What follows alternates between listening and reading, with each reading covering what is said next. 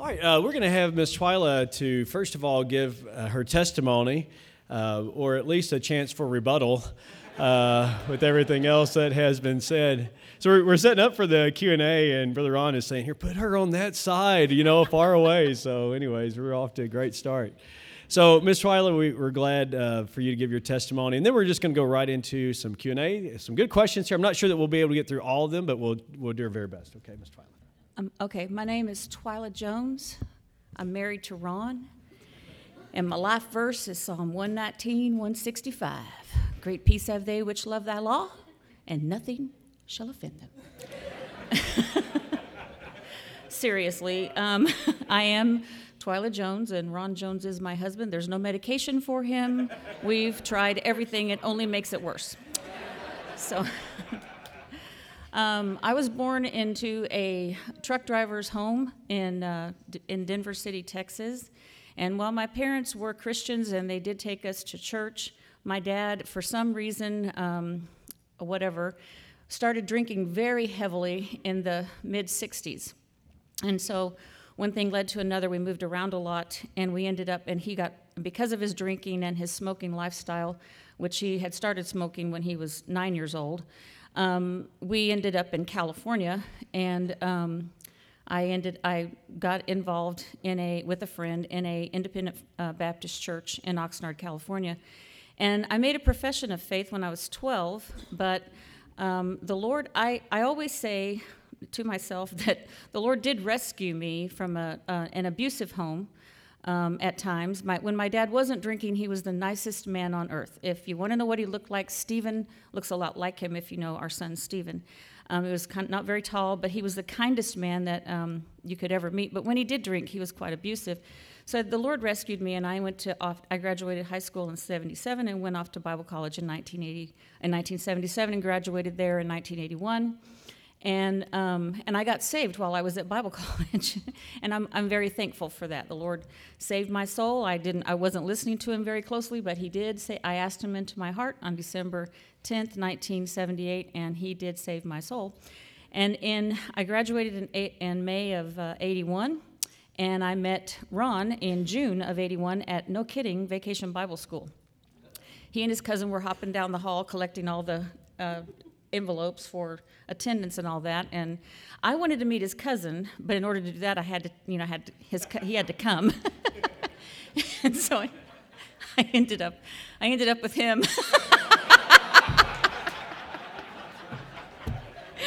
It's the greatest thing I've ever done, honestly. 1982, December 17th, 1982. The Lord blessed us with two children, Rachel and Stephen. And God, and I can just say that God is good. And I want you to know that God is good because he's always and only good. He cannot be anything else. Everything he does is good. My dad did stop drinking in 1979, around there. He passed away in 1986, and I was very thankful for the time that he and my mom had when he wasn't drinking and all that. But we moved around a lot, as my husband's already told you. He was running from God, doing this and doing that. And then finally in 1992, I think 92, Brother Sam Davison came to the church we were at in Springfield, Missouri, preached a revival, and my husband just laid it all on the altar and gave his life completely over to the Lord. And in September of 92 or 93, we ended up at Bible Baptist Church in Stillwater, Oklahoma. And I have to say that I was not really prepared to be in the ministry. I did not grow up in the ministry. And for those of you who are in Bible college, it helps you, but it does not prepare you for the ministry. God does that. That's the Holy Spirit's job. And so Miss Nancy wasn't really, she was good to me and I loved her, but I didn't really have anybody to kind of just, help me along. Like people are always looking, especially women, I need somebody to be my accountability partner. Okay, I'm going to help you with something. That's the Holy Spirit, okay?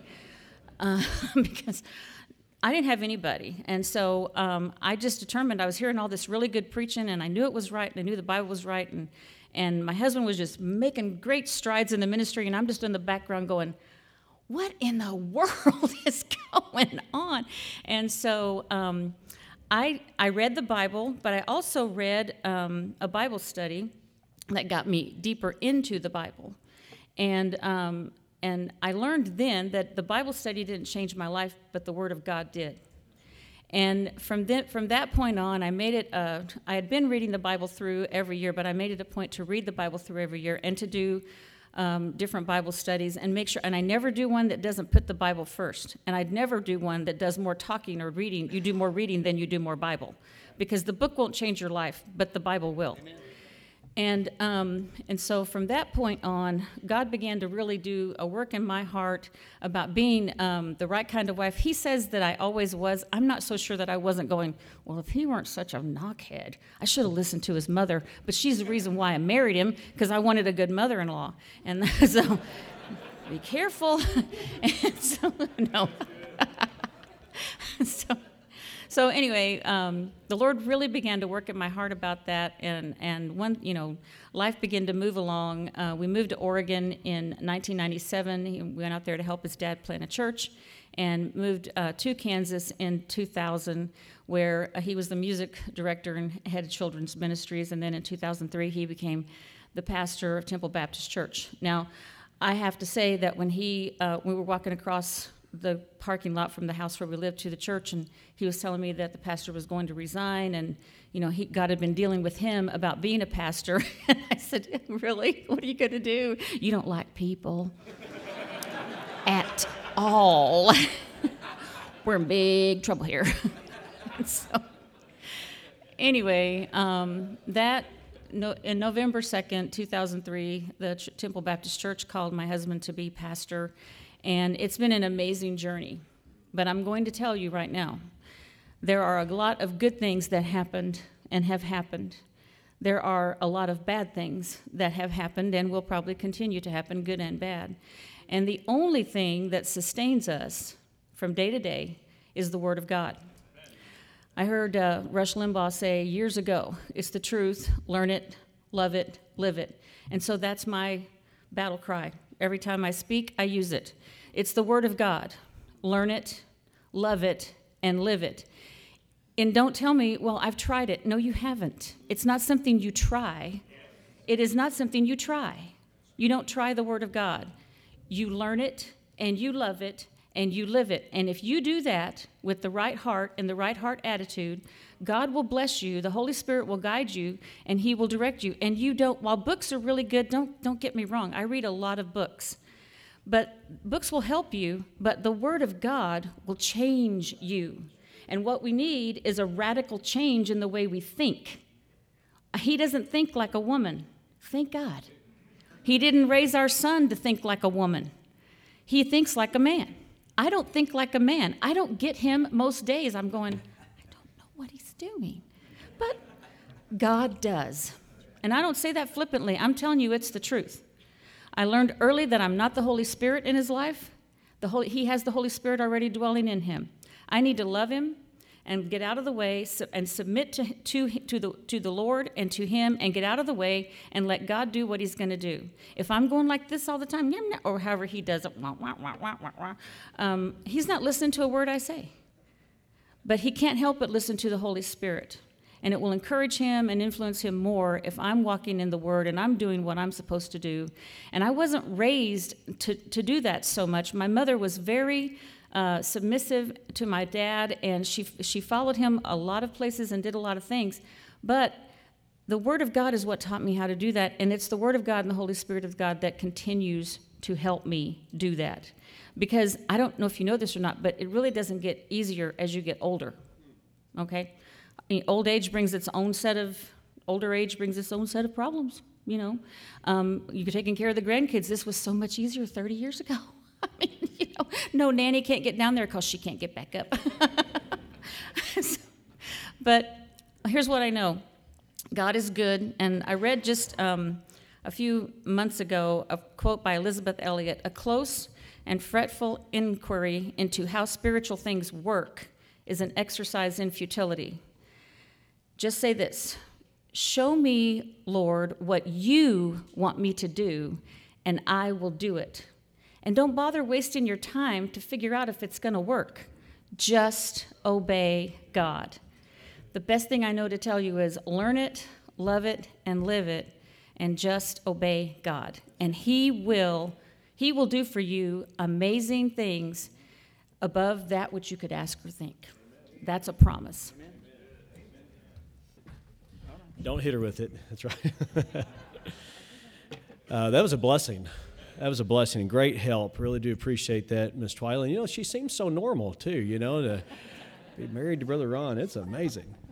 All right, let's get started on some of these questions here. First of all, and this is, some of them are, directed to both and some to one or the other. This is to both. Are husbands obligated to do chores around the house? I thought that was a great question to start off with, so... I actually have a real live true story that just happened to me not 3 weeks ago. I was upstairs after a meal, and I try to be helpful around the house. Just try, occasionally. If you do one thing, you can always brag about it later. And so I did that one thing. Come on. So I saw that the dishwasher was full, and I love doing dishes with the dishwasher because you just squirt stuff in there and close it.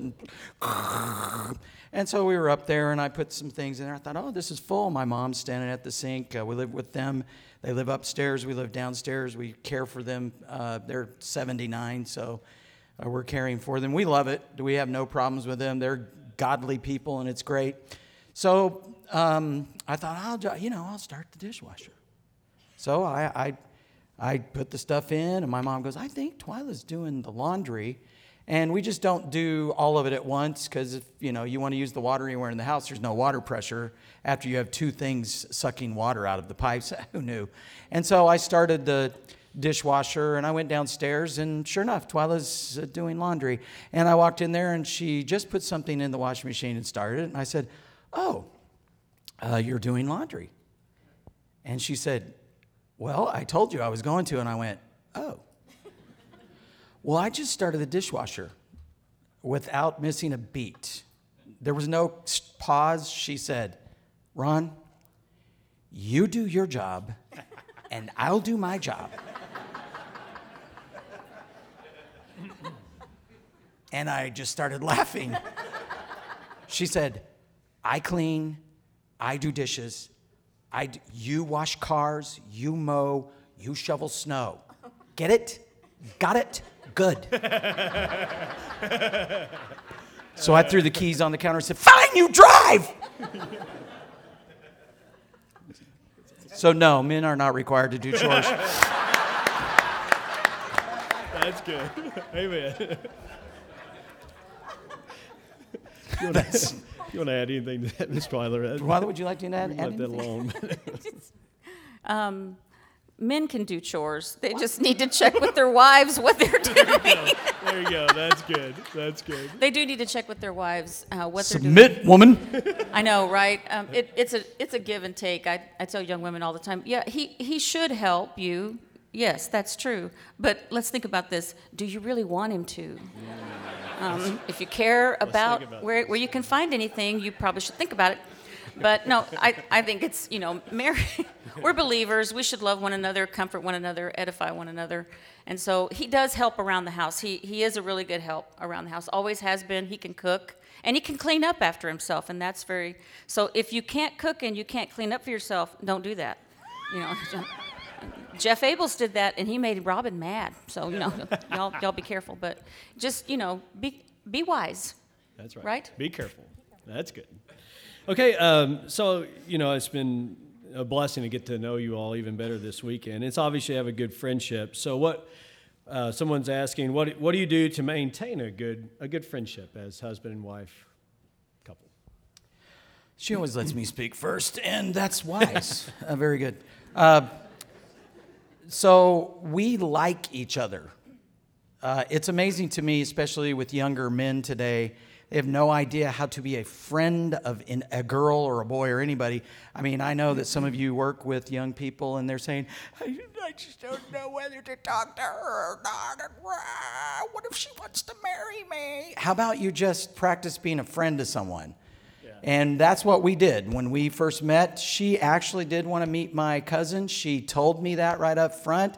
She was a good cook. I'm just going to tell you, we went over to her house for dinner. She cooked. I said, who made this meal? She said, I did. I went, wow, that's really, really good. I was training to be a chef at the time, and it was very, very good. I thought, wow, she's got chops and stuff. And so I wasn't thinking about a wife. I wasn't thinking about, much, because I very rarely think about anything. But we ended up just being friends. We talked. And we still do. We talk about everything. And I'm not talking about just problems. I'm talking about, she does not sit down and watch a movie with me. She can't, because 2 minutes in, she's like, so we don't talk much about movies, but we do talk about the Word of God. And I think it's important that you just feel no pressure. You don't have to be a husband. All you got to be is a friend. You should never be friends with your children, but you should be friends with your wife or your husband. That's good. Yeah, I think that's right. We just keep the communication lines open. If something, we don't really like the same things. He likes to golf, and I don't see the purpose in golf. I like to shop, and he doesn't. I don't see the purpose in it all. At all. But we find a way to get past that. He, if he's going to go golfing, I go, well, fine, we'll have a good time, trying to find that little ball and getting it in that little hole. That's good for you. I do. Honey, I got a birdie. I try. Why to didn't you bring it home so we could eat it? No, I know what they are. Oh, okay. I try to be excited about what he's doing and interested in what he's doing. The children, I think it's important to maintain friendship and don't let the children or the grandchildren become more important than one another. As a wife and a mother, the children need to be in their place. I don't know that I'm Rachel's friend now or if I'll ever will be, but I do know this. I'm her mother, always and first and foremost her mother, but before that, I'm his wife. And so they cannot come between me and him, and he knows that, and I know that, and so that enables us to maintain a friendship and a working relationship, a partnership, or whatever you want to call it, that has the foundation of the Word of God, and the commonality is there. Even if we disagree about something, we always agree on the Word of God, and we always go back to that. And if I'm in disagreement with him, I just go, well, hey, just go ahead. Let's see how this works out, and sometimes he'll rethink it and sometimes he doesn't, but that doesn't affect. That's your cue right there. That's right. That doesn't affect who he is for me or who I am for him. That's excellent. Very good. Okay, Ms. Twyla, this one's directed to you. How do you learn what your husband needs / wants without annoying him with a lot of questions? My husband hates to be asked questions. I know you have to ask questions. I tell the church secretary that all the time. You just have to ask him. Well, he gets so, I go, I know. Just let that go and ask him the question. You'll want to do what he says. Trust me. So you have to just you have to just be courageous enough to annoy them. Okay? We were married several years before I knew that he hates peas and carrots. I kept putting carrots in the roast because that's, you put the roast together, I put potatoes, carrots, onions, whatever in it. He hates cooked carrots. He says that the taste and the smell just permeate every part of the dish, and so he won't eat them. So he finally told me that, and I'm going, well, why didn't you tell me? I didn't know that, And when you first get married, you don't know a whole lot about each other. I mean, you think you do. Oh, I love this person. He's just the greatest person in the world. Oh, yeah. And then, he leaves his belt in the middle of the floor, and you step on the buckle with the little sticking out thing, like in your foot, and you're going, do you know how to hang up anything? Were you raised in a barn? I mean, come on. I know your mom. I don't think so. So I think you have to be courageous enough. You married him. Why are you afraid to ask him questions? Yeah. I mean, here's what you need to do. Here's what you need to think. You married a sinner. There isn't anything else to marry, okay? Because we're all sinners. Sinners saved by grace, That's yes. good. But he also married a sinner. And you married a man, if you're a woman. And if you're a woman, if you marry a man, you married a woman. So you don't think alike. No matter how much you think you love each other, you don't think alike. So you're going to have to ask the Lord to give you courage. And if he gets mad, then you need to pray for him. Why is he so mad all the time? Maybe something's wrong with him. Maybe he's sick. Maybe he has an allergy to something. I don't know. Things go on all the time, but don't discount the power of prayer in your life. And then just say, I'm asking you because I really want to. When I cook something, I really want for you to like it. If you don't like it, you just need to tell me. I won't get mad, I promise. And then don't get mad. Don't get mad about the peas and the carrots. And don't serve them if he doesn't like them. Rachel had never had carrots and roast when she came to Heartland. Dieter Stecksnyder made her roast. She goes, I can't eat that. Well, I don't like them. Well, have you tried it? No. Well, try it. And she liked it. So when he's out of town and we're all home, we have roast with carrots. Amen. There you go. You've got a lot of issues, Brother Ron, that's for sure. And no medication. No medication will touch it. That's awesome. Hi, my name's Ron. I have a lot of issues. I don't like carrots. Good carrots. Okay, Brother Ron, this one's to you. So my spouse feels prayer is private and won't, pray it together at the home and such. But what can I do to encourage this? So this is a common question because when a man wants to lead his wife, I'm assuming that this is a man, but he wasn't brave enough to say. But when a man wants to lead his wife, they think, well, man, I'm doing what I'm supposed to do. She should just fall right in line and do it. And it can be the same for a woman. I mean, I'm doing what I'm supposed to do, and they should see that I'm trying to do it.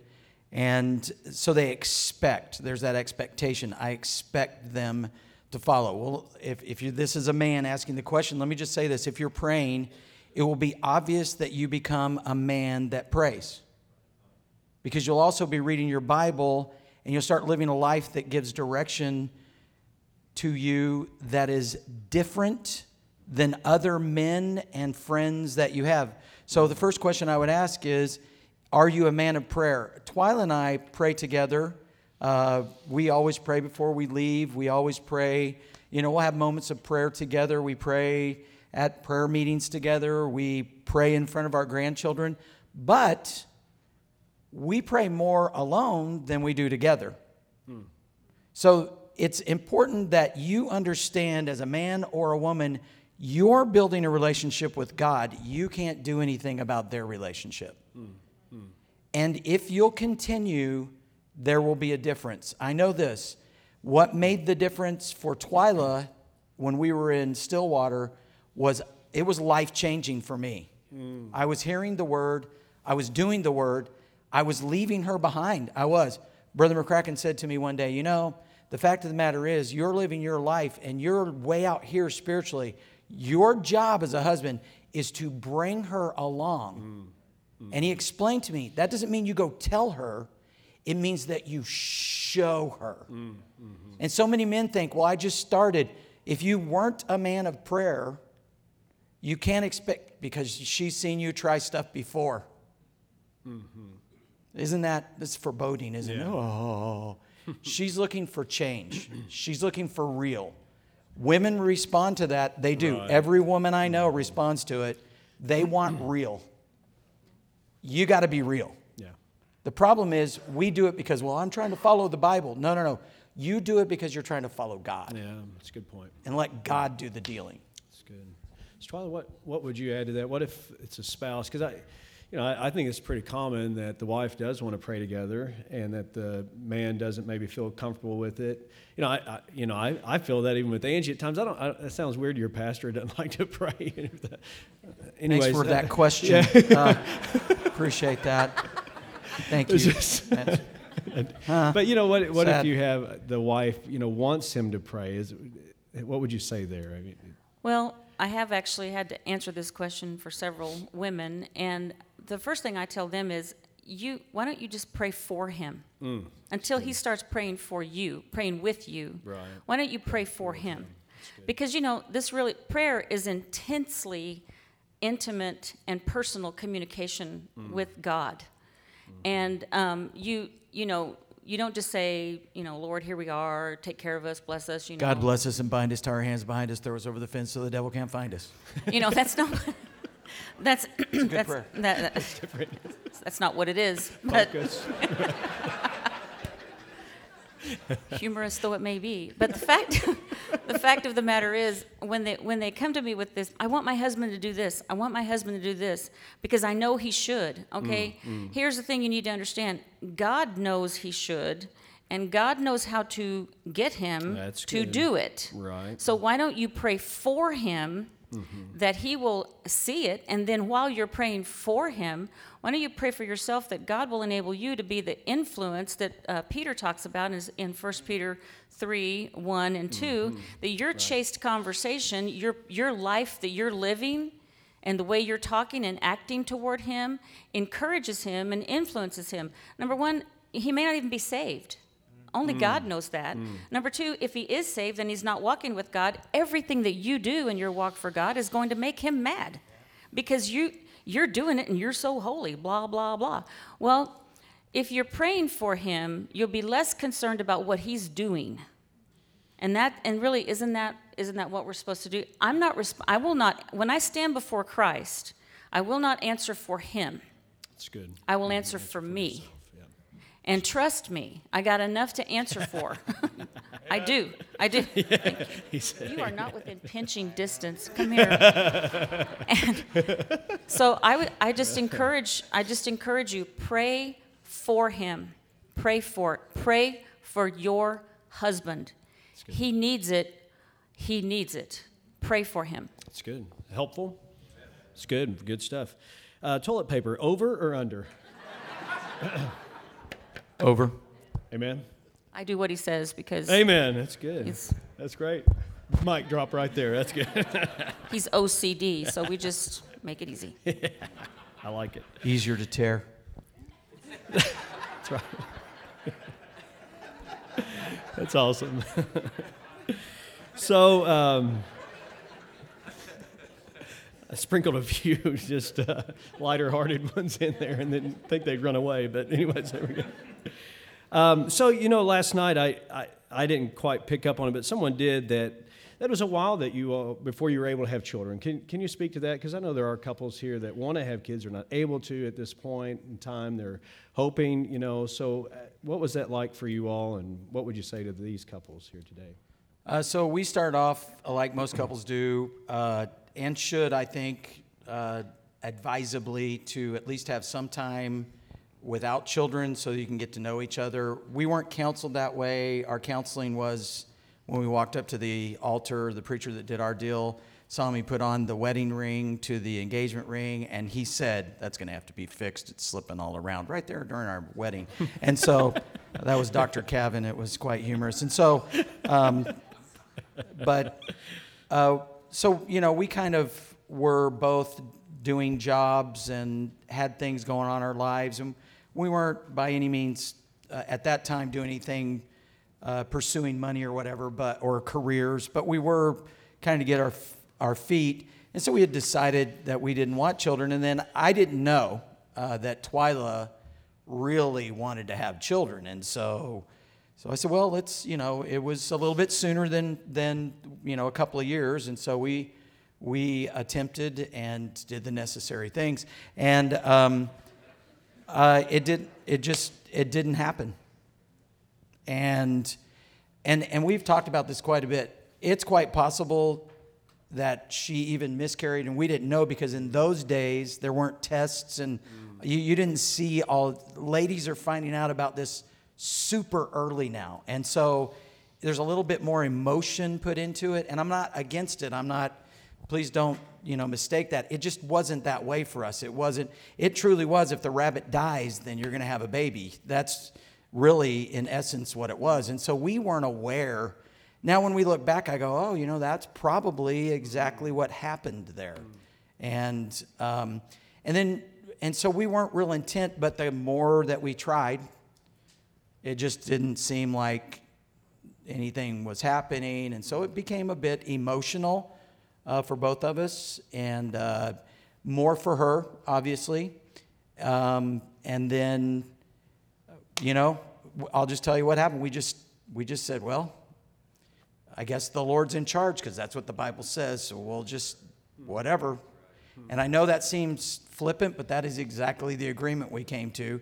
and we'll adopt if we have to. That's what we had agreed to, and then it wasn't too long, and she got pregnant with Rachel. So, and then forever life has changed, and we reconsidered our decision, and so.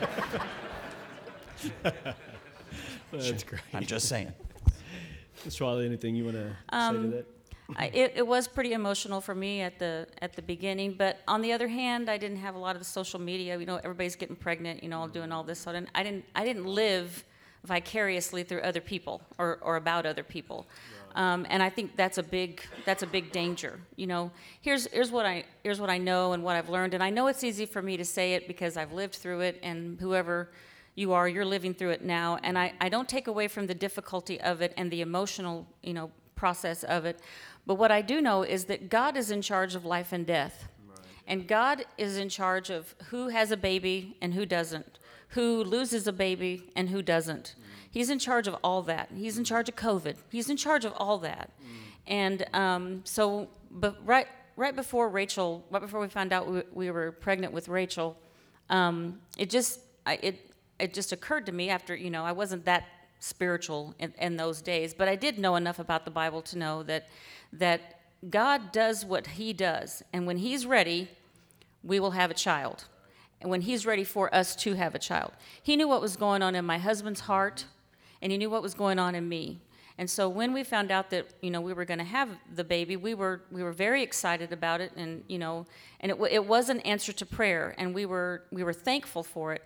But I have to, as I've considered it later and talked to women who are struggling with it, what if he hadn't? Is he still good? Yes. And so whether you practice birth control or whether you don't, God's in charge. Yeah. Let him be God, and he will do what only he can do in his time and in his way. Because honestly, Stephen came along quite quickly after Rachel. It was, boom, boom with them. They're a little less than 17 months apart, and that's close enough. I know some have closer, but that was close enough for me, especially with Rachel. Just saying, she's busy, but she's reaping what she sowed, though. Oh yeah. So I would just say, trust God, and if you're struggling, as to the women, if you're struggling, just find an outlet for that. Find a way to be a blessing to someone who has children, who's maybe got 3 under 3. Somebody's having a baby 3 under 3. Find an outlet for that. Get your focus off yourself and onto him, and let him do the work in your heart that he wants to do through this particular process. That's good. Thank you very much. Now, as Rachel and Stephen are growing up, obviously a lot of unique things to deal with. One person's asking, how did you all handle your daughter and son in the time when they were dating or courtship phases, and helping them through that unique stage of life? So I believe that it's important. Consistency is important. So we raised our children by the time when they were little, and we consistently, the rules were the same for both of them. The parameters were the same. It wasn't we liked one over the other, although Twyla's favorite is Stephen. You're welcome, Rachel. And it's obvious, the whole family knows that. Even I know that. She knows Stephen's birthday. She's not sure about mine. And so, but we did. We agreed. We were not spiritually really solid.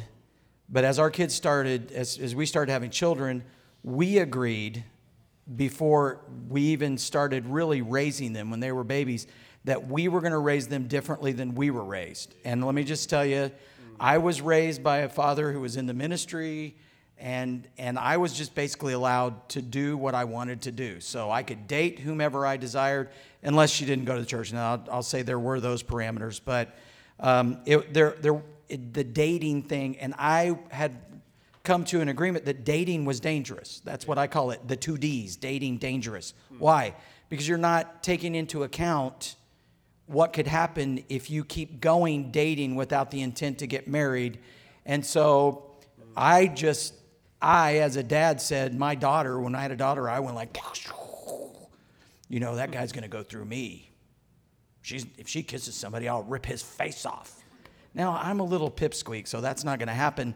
But we agreed. And the first thing we agreed on was this. I will never say, if my daughter says, well, Mom said, I'll say, then let's talk to your mom right here in front of you.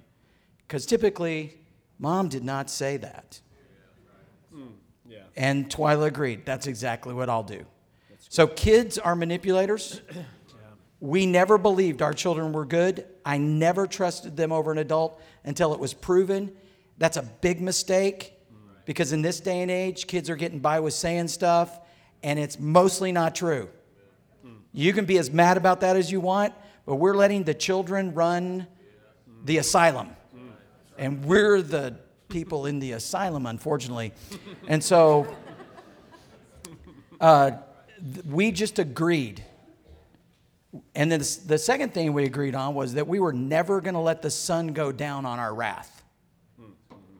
And you say, well, what does that have to do with raising kids? Well, kids can stir you up against each other. That's true. How dare that woman overstep her bounds? I'm going to come down hard. And just as soon as you listen to them and start fighting about something, you're going to find out that that's not what happened. Kids are master manipulators. Quit acting like they're angels. They are not. They never were. You were a sinner. They are sinners. You needed Jesus. They need Jesus. Right. So don't act like your kids are up here. My kid would never do that. No, you are on some kind of intense high. You need to come off of that. It's crazy to think that your kids won't do something. that's true. We know that about our kids, and we agreed, and so we talked. They didn't get by. So basically what happened was Rachel said, I met this guy, da-da-da-da. We said, no, you're not going to do that. Some friends of ours were watching, and she did it. She did exactly what I told her not to. They called me and they said, are you aware? I said, now I am. And I'm going to tell Twyla. And so I told Twyla, and she goes, what? And she called Rachel. She was in another state. And she said, if we have to come over there and get you, you are not going to be happy, young lady. You better stop this right now. And I'm standing there going, amen, honey, amen. Amen. And then I got on the phone and said, Rachel, what are you thinking? You got to be a parent. You're not their friend. You set the parameters. They don't. And though the society and culture do not set the parameters. Quit saying, well, she's got to have that dress because everyone's got one. Get a brain. Right. Sir, if you let your daughter walk out dressed like a floozy, Right. that's your bad deal. That's true. That's true. Don't blame her. She's simply doing what she wants to do, and you're letting her. Yeah. And don't sit here and go, well, he's never had a daughter. Had a son. The same thing went with him. You are not to touch a girl. You're going to go through her father. When you decide you want to have any relationship with her, you're calling her father, buddy. And don't call me until you've called him, because he's going to be in charge of the relationship. Well, he doesn't want her to get married. Then that's too bad. That's her dad. You have no right to say anything about it, bozo. And you go, well, Brother Ron, you're pretty hard. Yep, that's exactly how it was.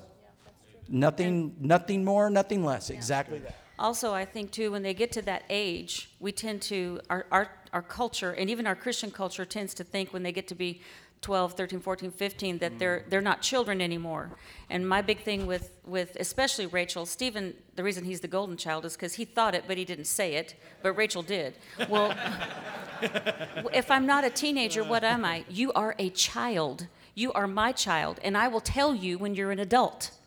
And you will do what we say. You're taking our money. You're living in our house. You're eating our food. You're sleeping in our bed.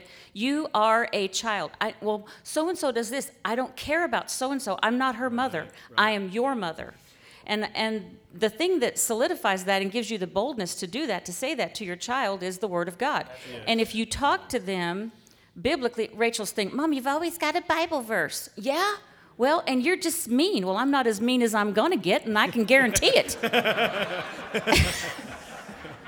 you know, I mean, boom, or however you do it.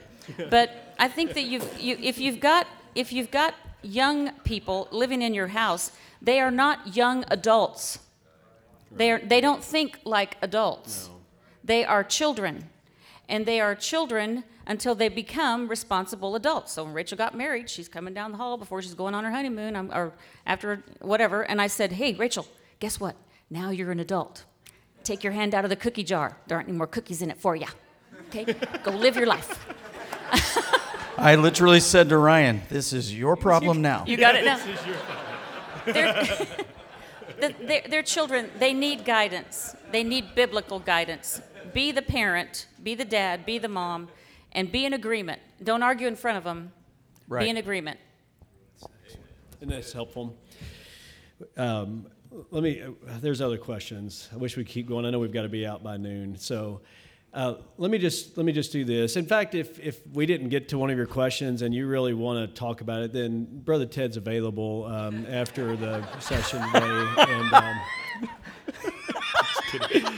No, seriously, we would be glad to follow up on some of these questions. But let me just give you opportunity. If there's any other final word of advice or guidance here before we dismiss, what would that be? You all have been a real blessing to us. We're thankful for it. So, Mr. Well, Weiler. thank you.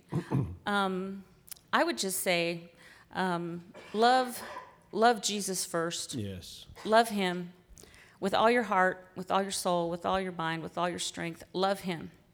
And love the Word of God. We're believers. I was just talking to Vicki Jett a while ago. We're believers. We ought to act like we're believers. Amen. And the main place we need so to good. act like we're believers, and we believe in the Word of God, and we believe in our Savior, we believe in God the Father, God the Son, God the Holy Ghost, is in our home. Because back to the children, if they don't see it in your home, they're not going to get it out there. And they won't get it at Bible college either. Don't send them to Bible college and expect the Bible college to straighten them out. It won't do. It doesn't happen that way. It doesn't. No, can't. God gave you your home. It is a gift from Him. And if you profess to be saved, and you are, and He gives you children, He gives you a godly seed to raise up for Him. Amen. Just do it. And the only way you're going to do that is through the Word of God, walking in it, learning it, loving it, and living it. Amen. That's it. Just two things come to mind. First of all, if you're raising children, and I want to encourage you, some of you have younger children, so you're not at this stage, and I think some of you have older children, and maybe they've made decisions that you're going back to, and you're like, well, when did they think that was okay? Why are they doing that? And that's not happened with my children, but I've been around younger people that I've tried to mentor, and so it's a time of reflection, and you can either go back and say, I wish I would have, or I'm glad I did. And we were very hard on our kids. My mom said this to me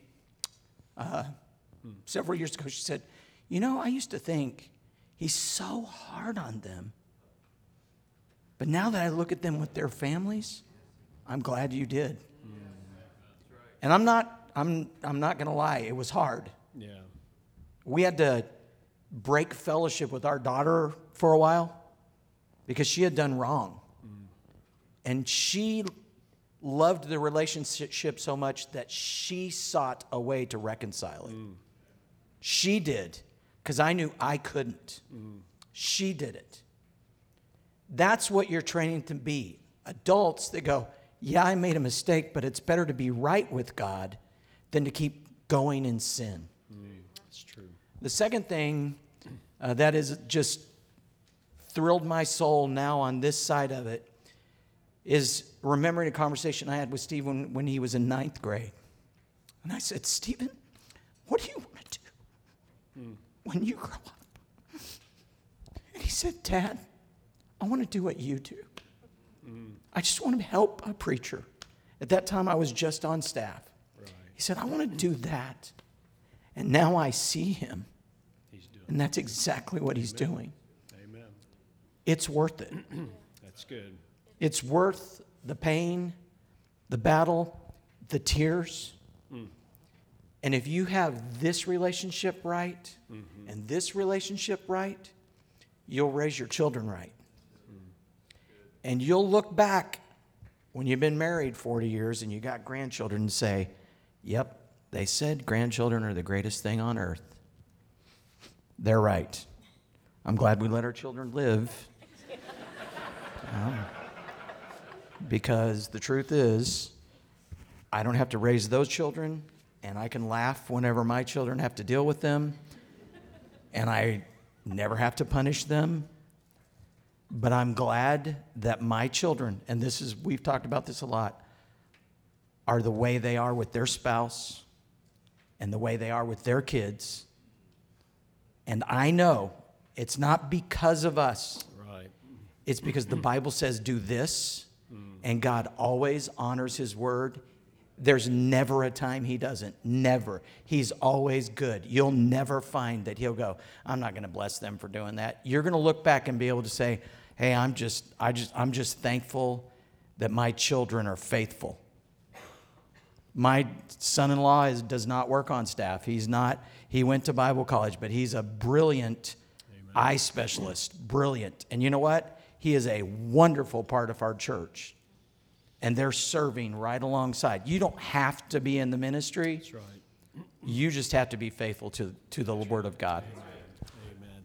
I believe they've been a great blessing to us. Let's show them that here today. Thank you all. Excellent. Appreciate it.